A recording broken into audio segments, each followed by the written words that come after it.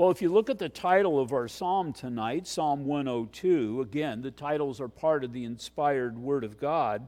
It says, a prayer of the afflicted when he is overwhelmed and pours out his complaint before the Lord. Now, that's something that we should all be able to relate to because we've been afflicted. Man is born to trouble as surely as sparks fly upward. We've been overwhelmed. To be overwhelmed means you're in a situation that you realize that you can do nothing about. And he pours out his complaint before the Lord. And you all need to admit it. You have complained to the Lord. This isn't a prayer request to the Lord. This is an actual complaint to the Lord. See, sometimes we find it necessary to let God know that things aren't as they should be. But God allowed the situation or circumstance to continue when you realize that God's doing a work and allowing it to go the length of time that he is because he's got reason and purpose in that. And this is one of those Psalms that we're going to see that. We're going to see the despair of the situation. The psalmist, again, that's what he does. Really, the first 11 verses, he's complaining before God. And then we get to verse 12, and and one of these days, I'm going to do a word study on the word but God. But here it says, but you. Here's this turning point verse. But you, O Lord, shall endure forever, and the remembrance of your name to all generations. And then all of a sudden, he's got a brand new perspective of God. And because he has a brand new perspective of God, he's got a brand new perspective of the situation, the things that he's dealing with, and all of these things. And again, we can complain to the Lord, the world situation, a health situation, whatever it might be that we're dissatisfied, but we have to always be reminded that God is seated upon the throne and have that but God moment where we realize that he is in control. And if he's in control and these things are happening, then he is allowing these things to happen for his reason and his purpose. And so what's going on with this psalmist is what happens in all of our life when we are faced with our own mortality. It's something you can't ignore, and it's something that you can't change. And again, just even in our prayer requests, we've seen people are getting sick. We've seen people have been in accidents, and their lives are even at stake, and these things are just reality in our lives. And again, every person in this room, one day, barring an accident, barring murder, you're going to get sick, and you are going to die. There's going to be that situation that takes your life. And so you can't ignore it, you can't change it, but you can trust in God in the midst of it. And so when we were teenagers, we thought, we're going to live forever. We never really thought about death or mortality whatsoever. I remember in my 20s and 30s, young and strong, but busy about career, family, and life. And again, didn't really consider those things. But then somewhere between 40 and now even over 60 comes down to the awareness of our lives are winding down.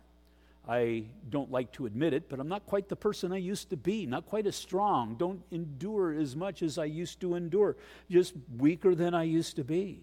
And so there's that change, and really you come to the realization that there are certain things that you are weak, you always were, but again, you never really confronted them, but certain things, certain situations and circumstances that wow, you're just we know we're at the mercy of God, and what better place to be at the mercy of, not at the mercy of chance, not at the mercy of fate, but at the mercy of God. And that's good. That's okay. The world calls this realization a midlife crisis. The church just simply one step closer to heaven. And I so look forward to that day. As Job said, oh, how my heart yearns within me. But God has given us a desire for life. He's given us a desire for life and for eternal life. And because of that, we need to continue to push forward, understanding that as God has reason and purpose for my life, I'm immortal until that has been achieved. Certain things, disobedience or whatever, that God may allow to change all of that. But as for now, as long as I'm moving, as long as you're moving in the will of God, God is going to keep you. He's going to watch out for you. You're immortal until that date that God has upon his calendar. In Ecclesiastes chapter 2, verses 24 through 26. Now, there was a time when the church says they were even unsure if Ecclesiastes should have been included in the Bible. Definitely didn't think that it should be taught to a church, and it was because of verses like the ones I'm going to read. I mean, there was kind of this stoic attitude in the church that we should all be suffering for Christ. Well, verse 24 says, "Nothing is better for a man than he should eat and drink, and that his soul should enjoy good in his labor. This also I saw was from the hand of God. For who can eat and who can have enjoyment more than I? For God gives wisdom and knowledge and joy to a man who is good or right in his sight. But to the sinner he gives the work of gathering and collecting, that he may give to him who is good before God. This is also vanity and grasping in the wind." Well, we have been made good, or we have been made right through the blood of the Lord Jesus Christ. And what he's saying here is, learn to enjoy life. Well, what does that mean? Learn to enjoy life. Well, the good times, I don't have to explain that to you, do I? Because we're enjoying the times. But how about the difficult days? Learn to enjoy the difficult time. I mean, you're not going to, I'm going through a trial. I'm not saying that. But the idea behind it is enjoy what God is doing. Understanding that God has allowed this thing for a purpose. And if that's the case, that means God is mindful of you. God cares for you. God desires to change you. God desires to do that work in you because God's got future purposes for you.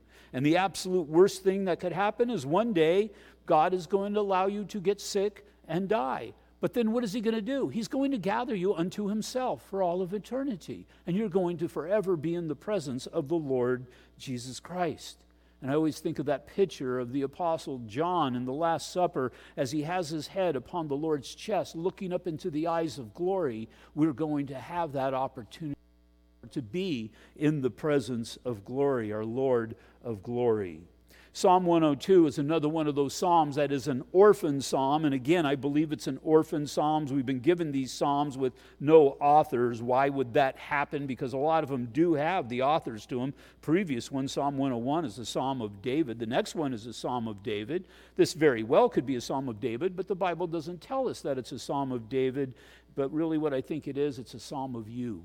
Again, these orphan psalms are orphan because God wants us to consider not just something that happened a long time ago to this particular person, but it's real in your life even today.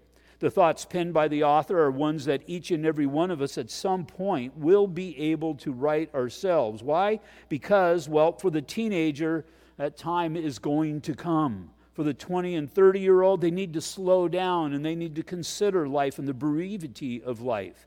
And for the 40 to 60-year-old, we have those thoughts because they are real, and they are real in our lives, that I've been given a measure of years. Matter of fact, I look back, 62 years old, and I look back and think, how fast life went. But when I was over at 20, how slow life was going. And it's all about this life being this vapor. You flash upon the scene, you make a difference, earn your fortune, prayerfully glorify God, and then you're gone. But you're not gone, and that's the encouragement that I give to people, especially when I'm doing a gravesite. At a gravesite service, what are they? Well, there's a casket, and there's the hole. And the casket's lowered down into that hole. And you can so easily be of the mindset that this person is gone, but they're not gone.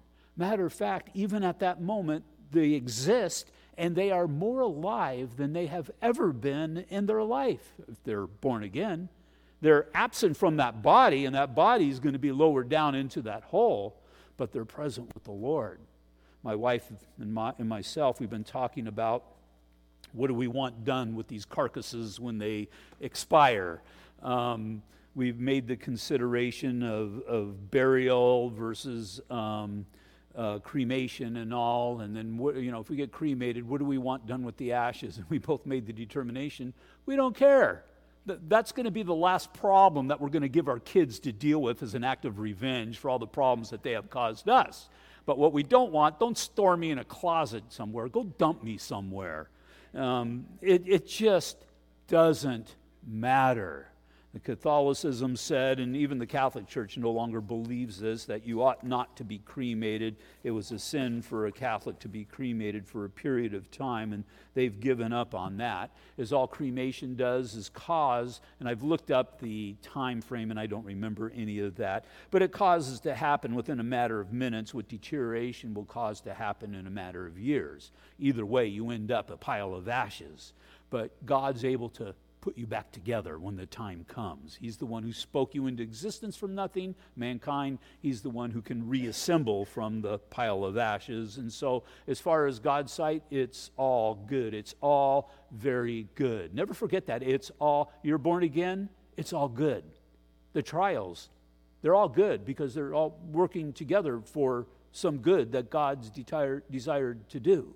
And so whatever it is that God desires, it's good. And I had to remind myself of that. Our lease is up here at the church. It's going to be up at the end of April.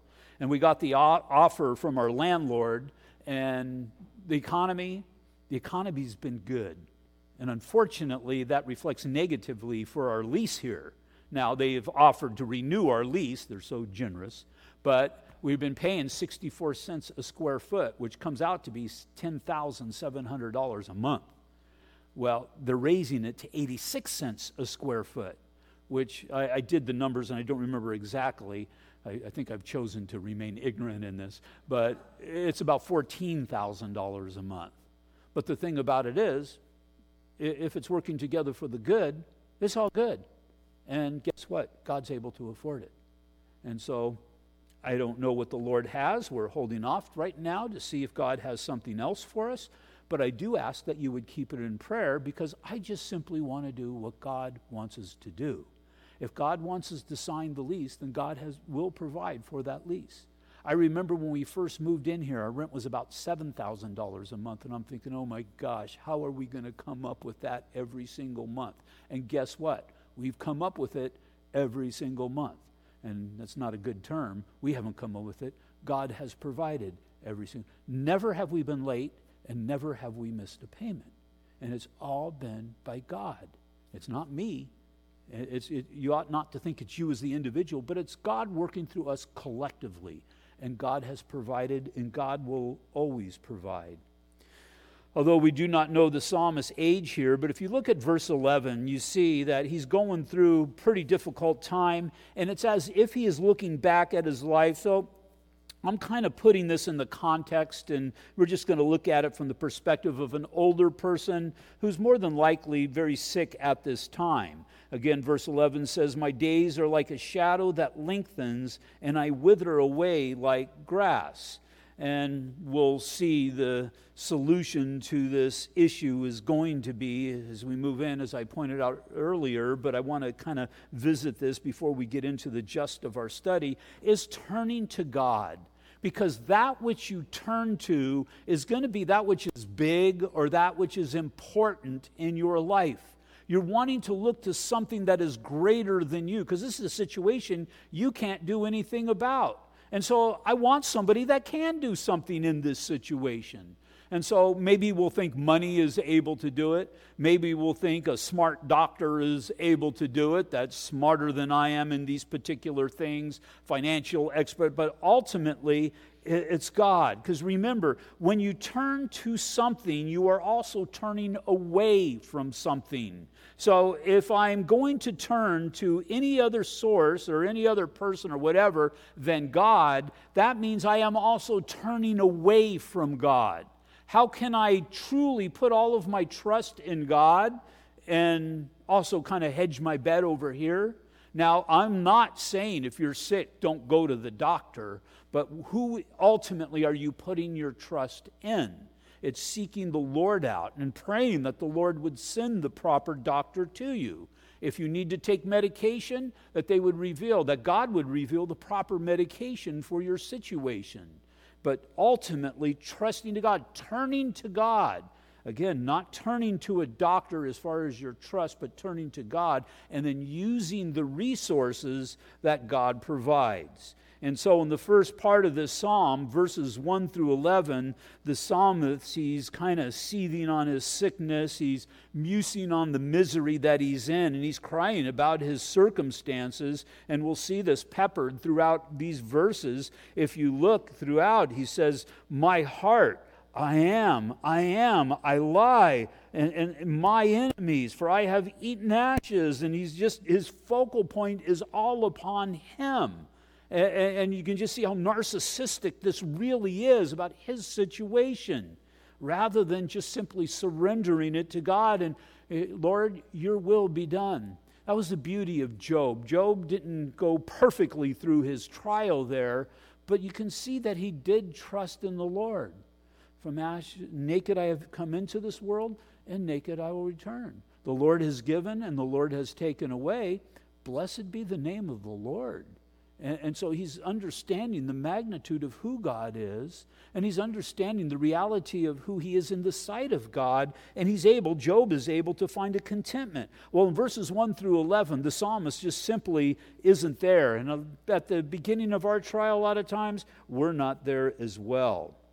But as he goes through these things, at least God has his attention, and the psalmist does begin to turn in the direction of the Lord, at least by acknowledging the Lord. And so really this first part of the psalm is a lament in which he cries out blindly to God and then describes his condition and the situation, and as if here's a whole mess, God, that has happened, maybe even apart from your knowledge or your control. And really what he's doing is he's calling out to God without really submitting to God through submission to the situation. And really what we see here in the first couple of verses is 5 requests that he makes to God. And the first thing that he asks is, hear my prayer, O Lord. We know that God does hear our prayer because we have the Word of God. And so really what he's saying here is as I'm asking of you, God, you need to hear what I'm asking of you. Now, it's important that we know and have that desire that God hears our prayer, but we need to do so in perfect obedience to the desires and the will of God as we're going through this situation. I mean, understand, prayer, you're talking to God. Again, prayer, you're talking to God. You're not just using it as a soundboard to express your will and your desire. You're submitting yourself before the throne of God and making a request of the one who has given you grace and mercy and brought you into his kingdom.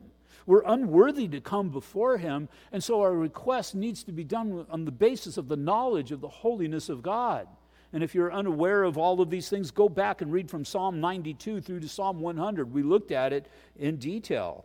Now we are told, the Word of God, 1 John chapter 5, verses 14 through 15. Now this is the confidence that we have in him. You, church, are able to have a confidence in God. Know this, that if we ask anything according to his will, he hears us. And if we know that he hears us, whatever we ask, we know that we have the petitions that we have asked of him. And so these are things that we know. Know, and the idea behind the know here is how you have grown in the knowledge of God through experience in prayer. Because we have all asked contrary to God's will, but according to our will, and we see these things either haven't been granted or have been granted, but to our detriment. And so we learn, it's the maturity of the born-again believer. We learn how to pray. We learn what to pray for. People come up to me and ask me, Pastor Mike, pray that I get better. I don't know that God wants to make you better. I do pray, because the Bible does say that we pray for a healing, but even above and beyond that, I pray for the will of God to be done, to be accomplished in your life. Again, that there would be perfect submission to the good work that God is doing. Secondly, let my cry come to you. His desire is that this would be an acceptable prayer to God. And the idea is that this would come up into the throne room of God. Well, again, we already have that assurance through the Lord Jesus Christ. But the idea is that altar of incense that we've told about in Revelation chapter 5, verse 8. It says, 24 elders fell down before the Lamb, each having a harp and golden bowls full of incense, which are the prayers of the saints. My wife, we were just generally talking, and she was asking, I wonder what language we're going to speak in heaven or how we're going to communicate. And me being the Bible scholar that I am, my answer was, I don't know. Bible doesn't tell us. What does it smell like in heaven? I never thought about that, but I think this is what it smells like. Incense. And I would have to imagine that this is the incense that we've been given the formula for in Exodus.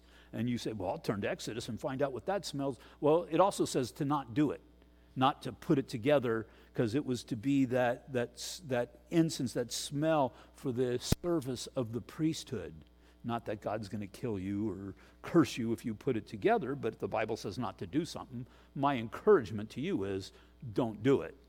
But what is sweeter than the prayers of the saints entering into the presence of the Lord? Your prayers are a sweet-smelling incense to God. And I'll even say it this far, even if it's improperly presented, and what I mean by that is with a pure heart, you're praying for a situation to go away that God doesn't want to go away, but God sees your heart as you're seeking after Him. And that sweetness into the nostrils of God. What is an acceptable prayer? What is a prayer that enters into His presence? Once again, it's one prayed according to His will. And then he asks God, do not hide your face. Ever see somebody coming towards you and maybe there's an issue there and you kind of make the determination, well, you know what, I'll at least say hi. And you're coming up to them, and as they approach you, they just kind of turn away from you and ignore you. And you're thinking, oh, well. I don't know if you think, oh, well, or something worse than that, but nonetheless, just to ignore you. It's almost as if it's an insult. Well, that's it. Lord, don't hide your face.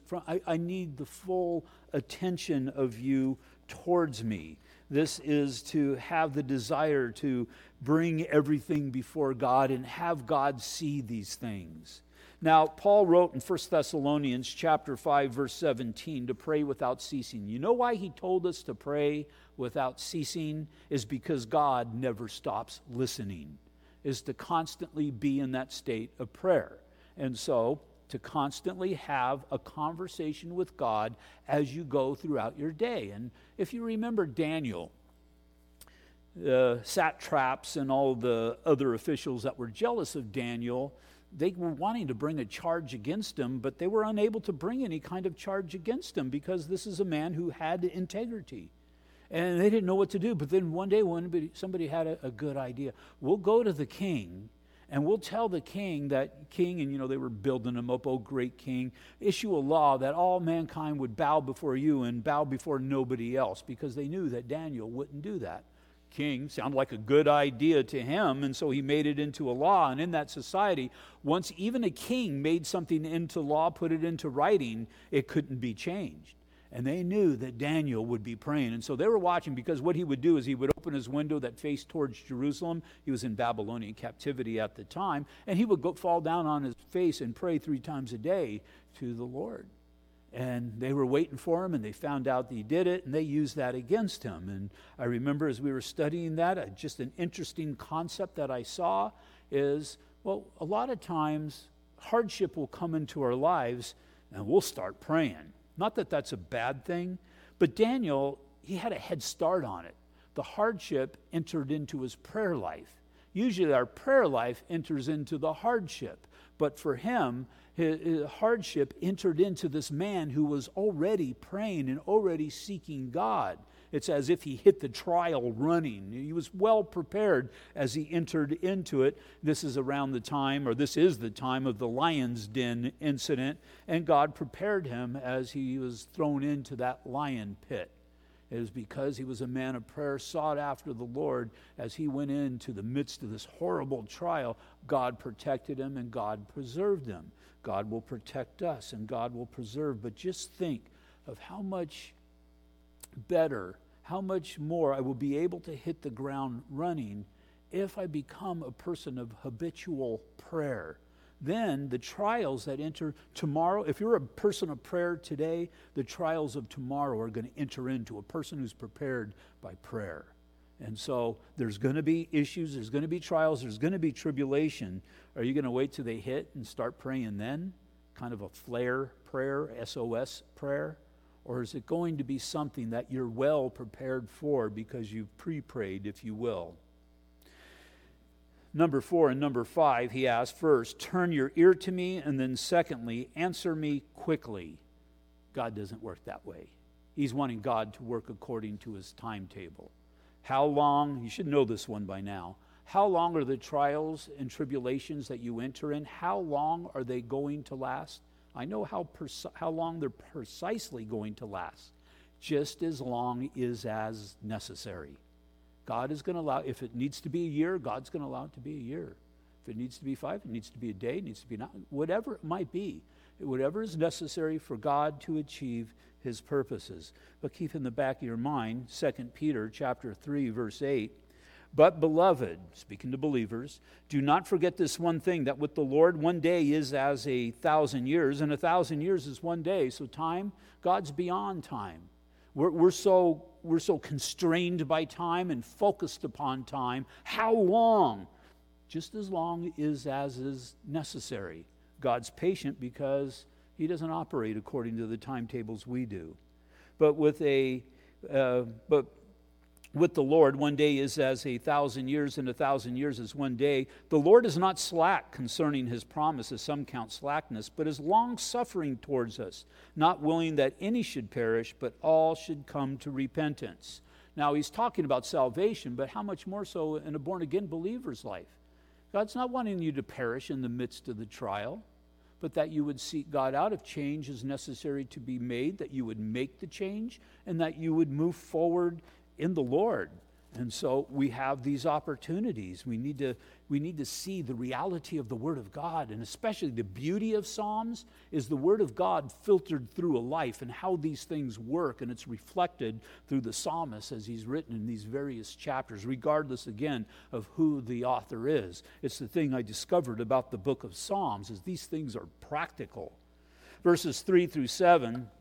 For my days are, well, I don't remember if I read verse 2. Let me read from verse 1. Hear my prayer, O Lord, and let my cry come to you. Do not hide your face from me in the day of my trouble. Incline your ear to me in the day that I call. Answer me speedily, for my days are consumed like smoke, and my bones are burned like a hearth.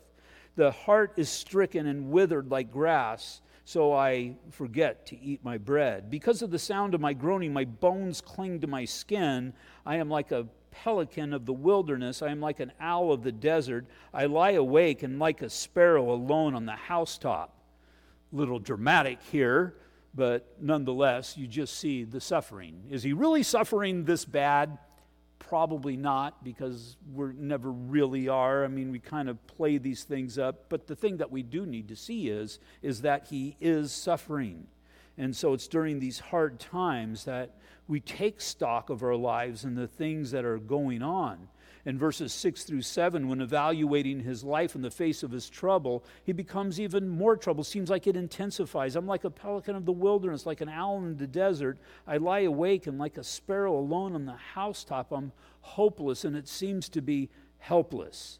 Seems to be as if life is just a log thrown into the fire only to be changed into smoke and to fade away. Ecclesiastes 1:17 through 18. This was one of the first conclusions that the preacher in Ecclesiastes came to when it came to life. He says, I set my heart to know wisdom and to know madness and folly. Keep in mind, he's looking at these things apart from a relationship with God. He says, I perceive that this is also grasping for the wind. For in much wisdom is much grief, and he who increases knowledge increases sorrow.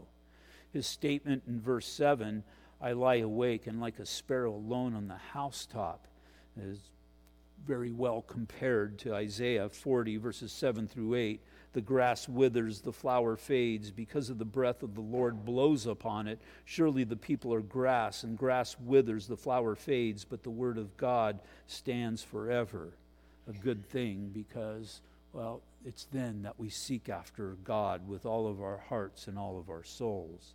Verse 8, my enemies reproach me all day long, and those who deride me swear an oath against me. For I have eaten ashes like bread and mingled my drink with weeping because of your indignation and your wrath. For you have lifted me up and cast me away. Well, even in verse 11, my days are like a shadow that lengthens, and I will wither away like grass. What this tells me is that this trial is real, and it's what you have to realize when you have the opportunity to minister to somebody that is going through something traumatic in their life. Because again, I've mentioned this before, but we can look at the trials of others, and we can think of, when you come to me and say you're going through this trial, and you can kind of look at it and say, well, what's the big deal? That's not really that big of a trial. But if it is to them, it's important to them. Compassion means that you're going to meet people where they are at in the midst of the trial and mourn along with them. And the idea is for the purpose of support and the purpose of ministering to them, for seeing them through it, and continue to keep their focus to the Lord and not upon the situations and circumstances that are hurting and bringing these things into their lives. And so again, you look verses 1 through 11, this situation, it's not looking good for the psalmist. But then we enter into verse 12, because keep this in mind, regardless of the trial that you are going through, there's always a verse 12. There's always an opportunity for a turning point when you come to a higher awareness of God. But you, O Lord, shall endure forever, and the remembrance of your name to all generations. That means, well, God is always going to be there.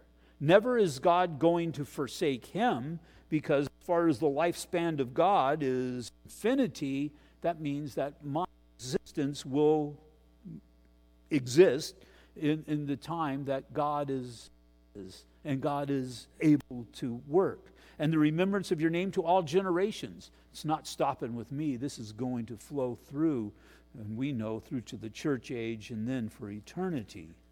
Everything that was said before looks to this verse. Everything that follows is built upon this verse. And maybe a best example, verses 1 through 11, a description of somebody who has a religious life but not really personally having that relationship with God. Verse 12 is the day that you become saved and you understand the reality of God. Then verses 13 through 28, your life ever since, as it's built upon the foundation of God. So although the psalmist just saw himself as smoke, a shadow, and grass that withers away, he now looks to his God who is eternal to all generations. So I have a major problem. There was a time in my life, before I was born again, I would go to my father for help. If it was right, if it was in his ability, my father would help me. But I have a big problem today. If I'm depending upon him today, got a really big problem, because he's gone. He died. He died back in February of 1999. And the thing is that whatever it is you may depend upon can so easily go away if it's not God, if it's not the Lord. And so look at verses 12 through 17 with that in the back of your mind. But you, O Lord, shall endure forever. Our help will endure forever. And the remembrance of your name to all generations. You will arise and have mercy on Zion. Zion are the mountains that are really hills that are around Jerusalem. So a lot of times when there's a reference to Zion or Mount Zion, they're speaking of Jerusalem, and that's what's happening here. You also will arise and have mercy on Zion for the time of your for the time to favor her. Yes, the set time has come. For your servants take pleasure in her stones, and show favor to her dust. So the nations shall fear the name of the Lord, and all the kings of the earth your glory. For the Lord shall build up Zion, he shall appear in his glory. He shall regard the prayer of the destitute, and shall not despise their prayer. And so his view has changed. And notice one of the things in how his view has changed. Yeah, first of all, he looked to God, but no longer is he looking to self. He's looking to Zion. He's looking to the destitute. He's looking to God's people. He's understanding that God has a plan here, and God's got a purpose. As far as us, we can be so focused upon our individual situations. We're to offer them up in prayer, but also the work that God's doing, the thing that God wants to do through the church in this evil generation today. Understand how God still reaches the destitute today. God's been doing great things through our church at Mercy House and been ministering to the homeless. I think Andy said we fed, I think it was 19 people this last Wednesday. There was a man, this man, I don't know what happened to his wife, but he has twin kids. We've been able to they set him up in a home. We've been able to provide for that. There is a woman and her son that we've been able to provide for them. God's been using us in great ways to reach out to these people. And there's so many more that need to experience the hand of God. Are we here to feed people and to provide people home? No, that's not our purpose. But if we can use those things to preach the gospel, to share the love of Christ, then how much the better. And so the idea behind this man now, his mind is off of himself and towards others and towards God and the work that God is doing. So with his focus off himself, the psalmist now prays for basically 4 separate things here. First of all, he prays for Jerusalem, again, seen in Mount Zion. He knows that man's future and hope rest upon the existence of Jerusalem.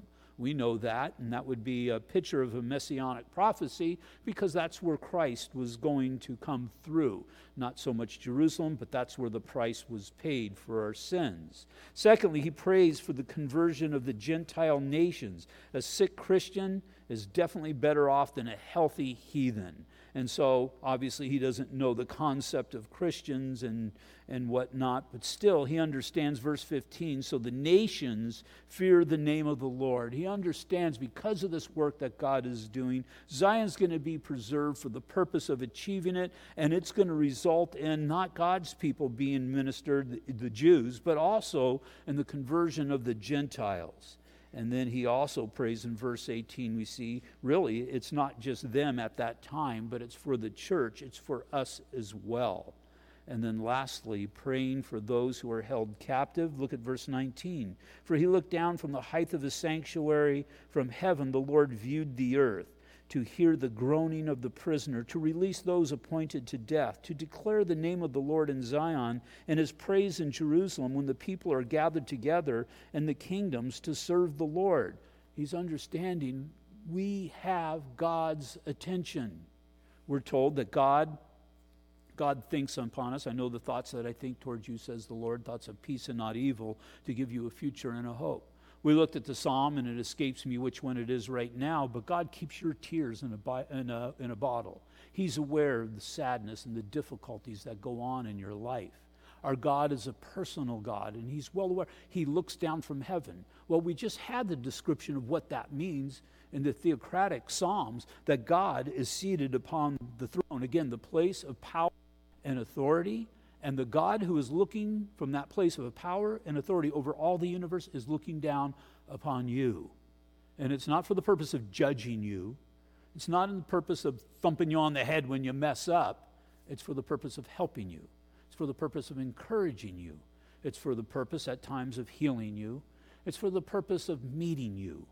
And so we need to understand that reality that God has in our life. He's constantly working out his will in our lives. Verse 19 through 20, for he looked down from the height of his sanctuary, from heaven the Lord viewed the earth, to hear the groaning of the prisoner, to release the appointed to death, to declare the name of the Lord in Zion and his praise in Jerusalem, when the peoples are gathered together in the kingdoms to serve the Lord. There's going to be some people today, there's some people out there that today was their appointment for death. We never know when that's going to happen in our individual lives.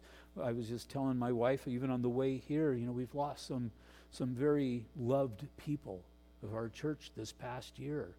Donna, as she went to be with the Lord. Ann, as she went to be with the Lord. And, it's hard, but they had their appointed day. That was the day that God appointed, not so much to take them from us, but to bring them unto himself. And again, Josie, as well, we had her funeral just a little while ago. I hate mentioning names because you're afraid you're going to leave somebody out. But it's all good because God brings them unto themselves. And so notice the psalmist here, it's not this dirge anymore of mourning. It's more of a song of rejoicing as he's coming to this awareness of God. Verse 23, He weakened my strength in the way. He shortened my days. I said, "Oh my God, do not take me away in the midst of my days. Your years are throughout all generations. Of old you laid the foundations of the earth, and the heavens are the work of your hands. They will perish, but you will endure. Yes, they will all grow old like a garment, like a cloak. You will change them, and they will be changed. But you are the same, and your years will have no end. The children of your servants will continue, and their descendants will be established before you." And we are established before God, because really that's what the psalmist is speaking. He's speaking of us in our day. We have been established. How have we been established? Through the Lord Jesus Christ. We still go through the difficult day. We go through the trials and tribulations. Matter of fact, it's natural. All those who desire to live godly will suffer persecution. But nonetheless, we have that God who cares for us. Because consider this last thing tonight. Jesus died for you. He saw the value of you, that he died for you upon the cross. He was willing to set aside an element of his godhood. He became flesh. He came here. We just celebrated communion. And he allowed mankind to abuse him, to nail him to the cross, because he loves you. He did all that because he loves you. When the devil's telling you God doesn't care about you anymore, when you're going through that trial and it seems like God is no, he died for you upon the cross. Everything else pales in comparison to that. There's going to be some trials that are hard and difficult. There's no doubt about that. But then there's going to be that one day that, again, God brings you into himself, and you're going to see the vapor that life is. You're going to see the hurt and the pain of the tribulation, and even the greatest one that leads to death. It pales in comparison to the glory that is going to be revealed in us through Christ Jesus. Oh, how our heart yearns within as we so look forward to that day. Until that day comes, Lord, your will be done. Father, once again, we just thank you for your goodness. We thank you, Father, for the encouragement that you give us through your word. And again, your word written so long ago, but Father, it's reflected through a life, because really your people don't change other than being born again. But the situations that we deal with, they don't change. And the pain that we experience, it doesn't change. And Father, the hope that we have doesn't change as well. And God, you are always our good hope. I lift up those who are on the prayer list tonight, God, that you would do a good work within their lives. I pray for anybody that might be even here tonight or watching online who's dealing with hardship, with trials and tribulations. Father, that you would reveal yourself to them. Let them know that they have your ear, that your face is directed towards them, that they have your attention and you are receptive. And those prayers are just like that fine incense, and it's a sweet-smelling aroma unto you. And so, Father, just do a good work amongst your people that glorifies yourself, we pray. In Jesus' name, amen. Will you all stand, please?